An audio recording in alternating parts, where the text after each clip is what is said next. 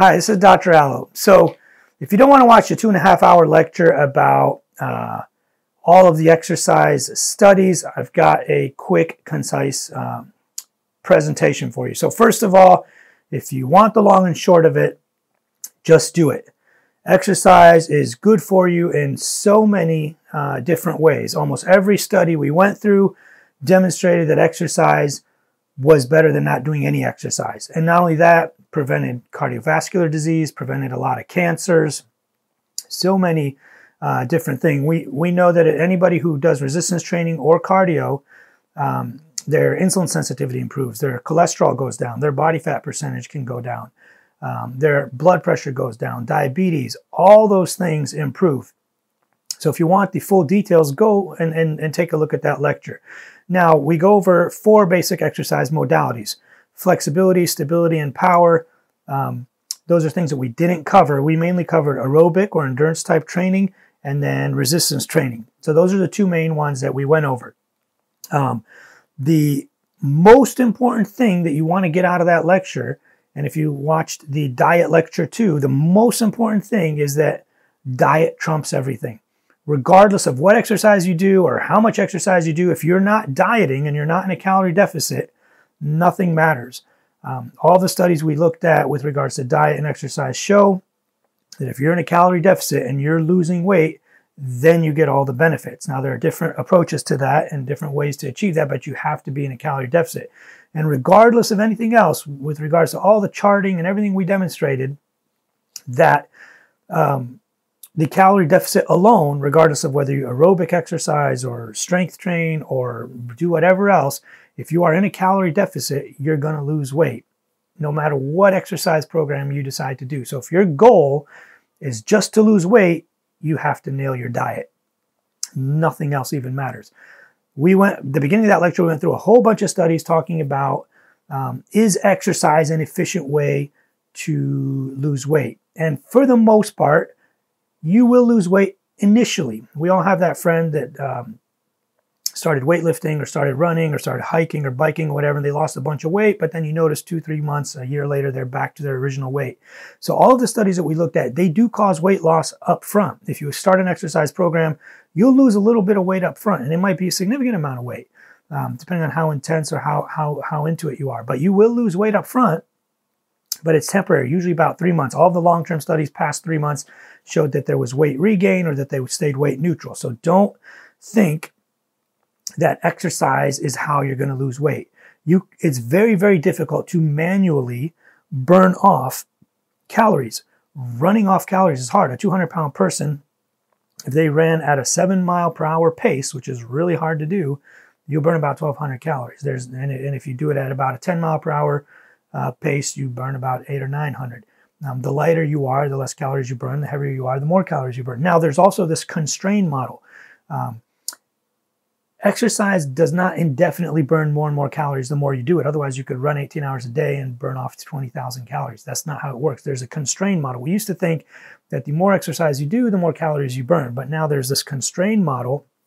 We know that you'll burn a certain amount of calories up to a certain point. Then there's a plateau, and your body starts taking away energy from other activities. Your NEAT or your daily, fidgeting, walking, other stuff goes down. Your body adjusts. So you cannot just run forever and burn off more calories, or lift weights forever and burn off more calories. There's a constraint to that. So let's say for the first 30 minutes of you walking or running, you'll burn 200 to 300 calories.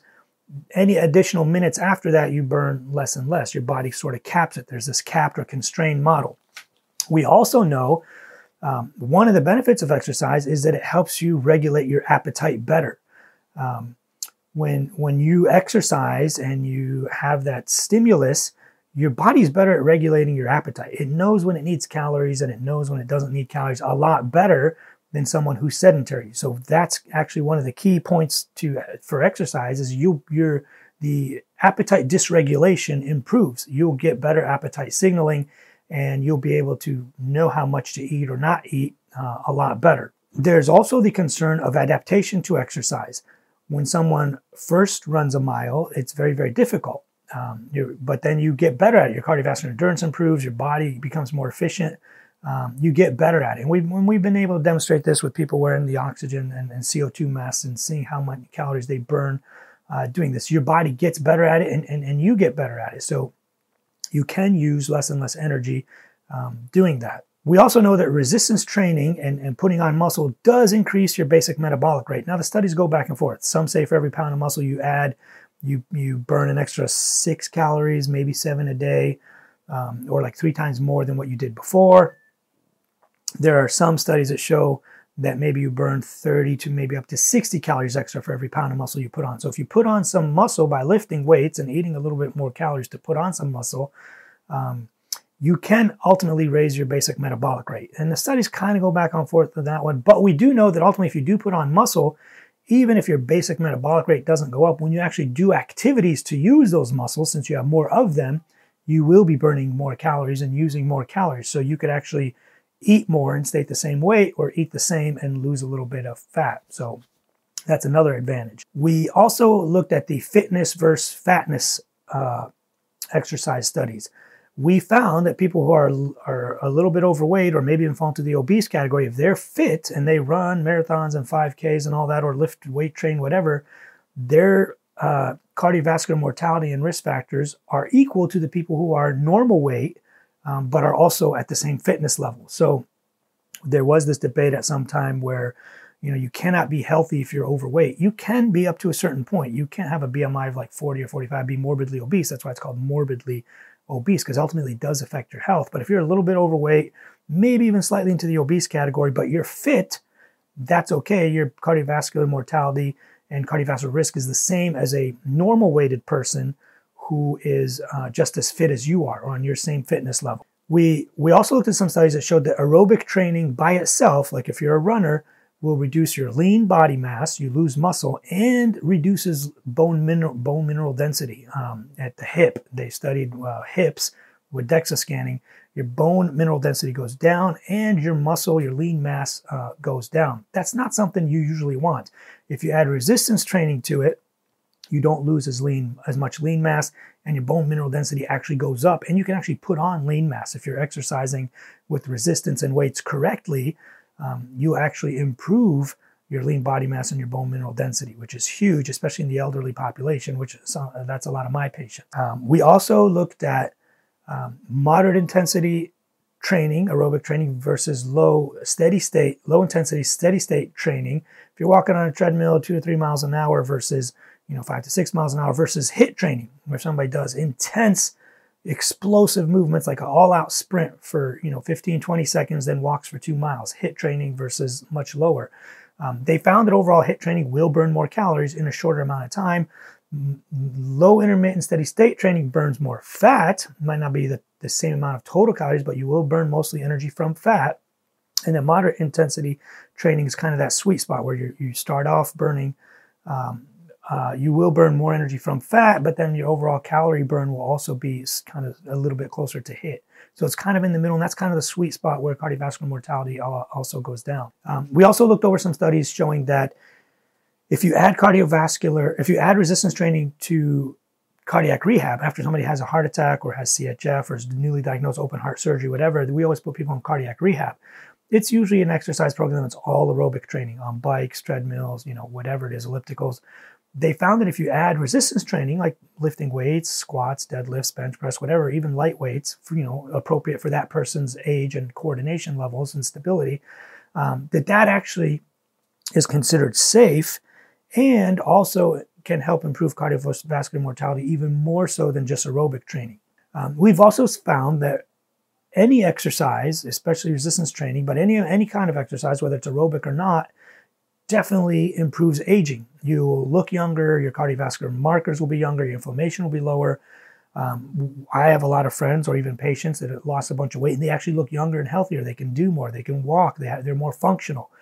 So aging is actually improved or slowed down by adopting an exercise program. We also looked at studies comparing fast rates of weight loss versus slow rates of weight loss. And this is all with weight training or aerobic training. The slower you lose the weight, the more likely you are to keep your lean body mass. Athletes or even young people or even some of my old elderly patients, sarcopenia is a real thing. Sarcopenia is loss of muscle mass. When you lose weight slowly and gradually over time, you lose a little bit of weight, maintain, lose a little bit more weight, maintain. The slower you lose weight, the more likely you are to hang on to muscle and bone mineral density. So we definitely want to lose weight slowly and gradually. And all the studies show also, psychologically speaking, you're more likely to maintain that weight loss if you did it gradually and slowly and put in the effort. Or if you do like a crash diet, you're eating 800-900 calories a day, exercising 3 hours a day, every day, twice a day, you lose 30 pounds in a month, you gain it all back and even more. So that's huge. You want to lose your weight very, very slowly over time so that you maintain muscle mass and bone mineral density. One of the studies that we looked over showed that your peak VO2 max, or peak oxygen consumption, actually was better in the resistance training group. Now this seems a little counterintuitive. They compared aerobic to a control group that did nothing, to a resistance training group, to a combination group that did both. The group that did resistance training actually improved their oxygen consumption better than the aerobic training group. Obviously, if you did both, it's about the same. All the studies in the past have shown that aerobic training, running, for example, actually improves your oxygen consumption the most, but it also comes with a cost. You lose lean body mass, you lose muscle, you lose bone mineral density. Now, we're not talking about somebody who does cardio every once in a while. We're talking about people who are endurance athletes or run marathons or run a lot of miles per week. We're not talking about the guy or the gal who's just occasionally running for 10-15 minutes on a treadmill once or twice a week. We're talking about severe, intense type of cardio who lose the lean body mass and lose the bone mineral density. We also looked at some studies that showed that the overall body fat percentage goes down the most in groups that did aerobic exercise plus weight training. When the two were separated, though, they lost body fat percentage, but not as much as the combination. So highly recommend doing both. So my final conclusions in that talk, and how to give your patients or friends or whatever it is a prescription for adopting an exercise program. Number one, you got to get your diet straight. Nothing else matters if your diet is not on point. You have to be in a calorie deficit so that weight is coming off. Now, for some of my patients that are extremely obese and overweight, that can't even get out of a chair or get out of the couch or can't even walk across the room, the most important thing is to get weight off with diet first. You got to get off 5-10% of your body weight first before you can even do anything. I have a lot of patients, when we talk to them, they say, "Doc, how do you expect me to exercise? I can barely get out of a chair." Good. So you don't need to actually get out of a chair to lose weight. You got to cut your calories, though. Get your calories down, lose 5, 10, 15% of your body weight, then start with a brief walk. Walk to the bathroom and back.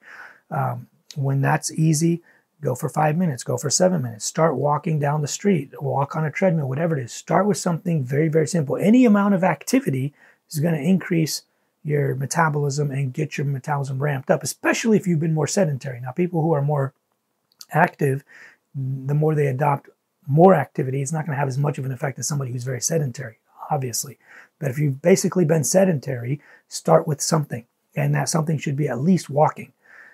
For my patients who are only 30 to maybe 50 pounds overweight, start a walking program every day, walk after every meal, walk for 40 minutes, walk for an hour a day, maybe more, 2-3 times a day, and then start a resistance program. You got to start lifting weights. It'll increase your muscle mass, which can increase your basic metabolic rate. It'll increase the amount of functionality. Strength translates into everything. If you're trying to get out of a chair and you're pushing up with your arms, if your body, your upper body and lower body were stronger, you can do that better.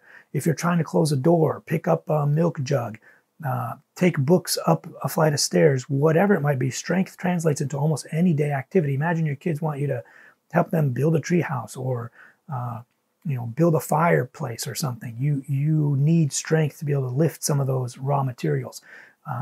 And even just cooking around the house for some of my patients is very difficult. So definitely strength translates into almost all activities of living. So start adding resistance training if you start with the cardio, with the walking. As time goes on, don't add more walking. Add more resistance training. Start lifting more weights and do it more times a week. Try to do it 3, maybe 5 days a week if you can. My younger patients could almost do it every day. And then scale back on the cardio. Do it once a week, 10-15 minutes. Running at a moderate intensity on the treadmill is probably enough. Now, if you're like a competitive bodybuilder type person, you could probably get very lean with just diet alone. Keep resistance training heavy to keep your muscle mass lose the weight slowly so you retain as much muscle as possible. And then add cardio more towards the end of your training to just kind of get off those last few pounds. And it's just walking, really low intensity, steady state cardio will burn off the last, few inches of fat. So I hope this is helpful. It's kind of a summary. If you want to watch the entire thing, it's about an hour and a half long, and the link will be below. Definitely share this with all your friends, but that's kind of the summary of everything we know about exercise to date. Of course, there's more research and more things coming out every day, but definitely this is the most recent updates on exercise and research on exercise. So share this with all your friends, subscribe, and hit notifications.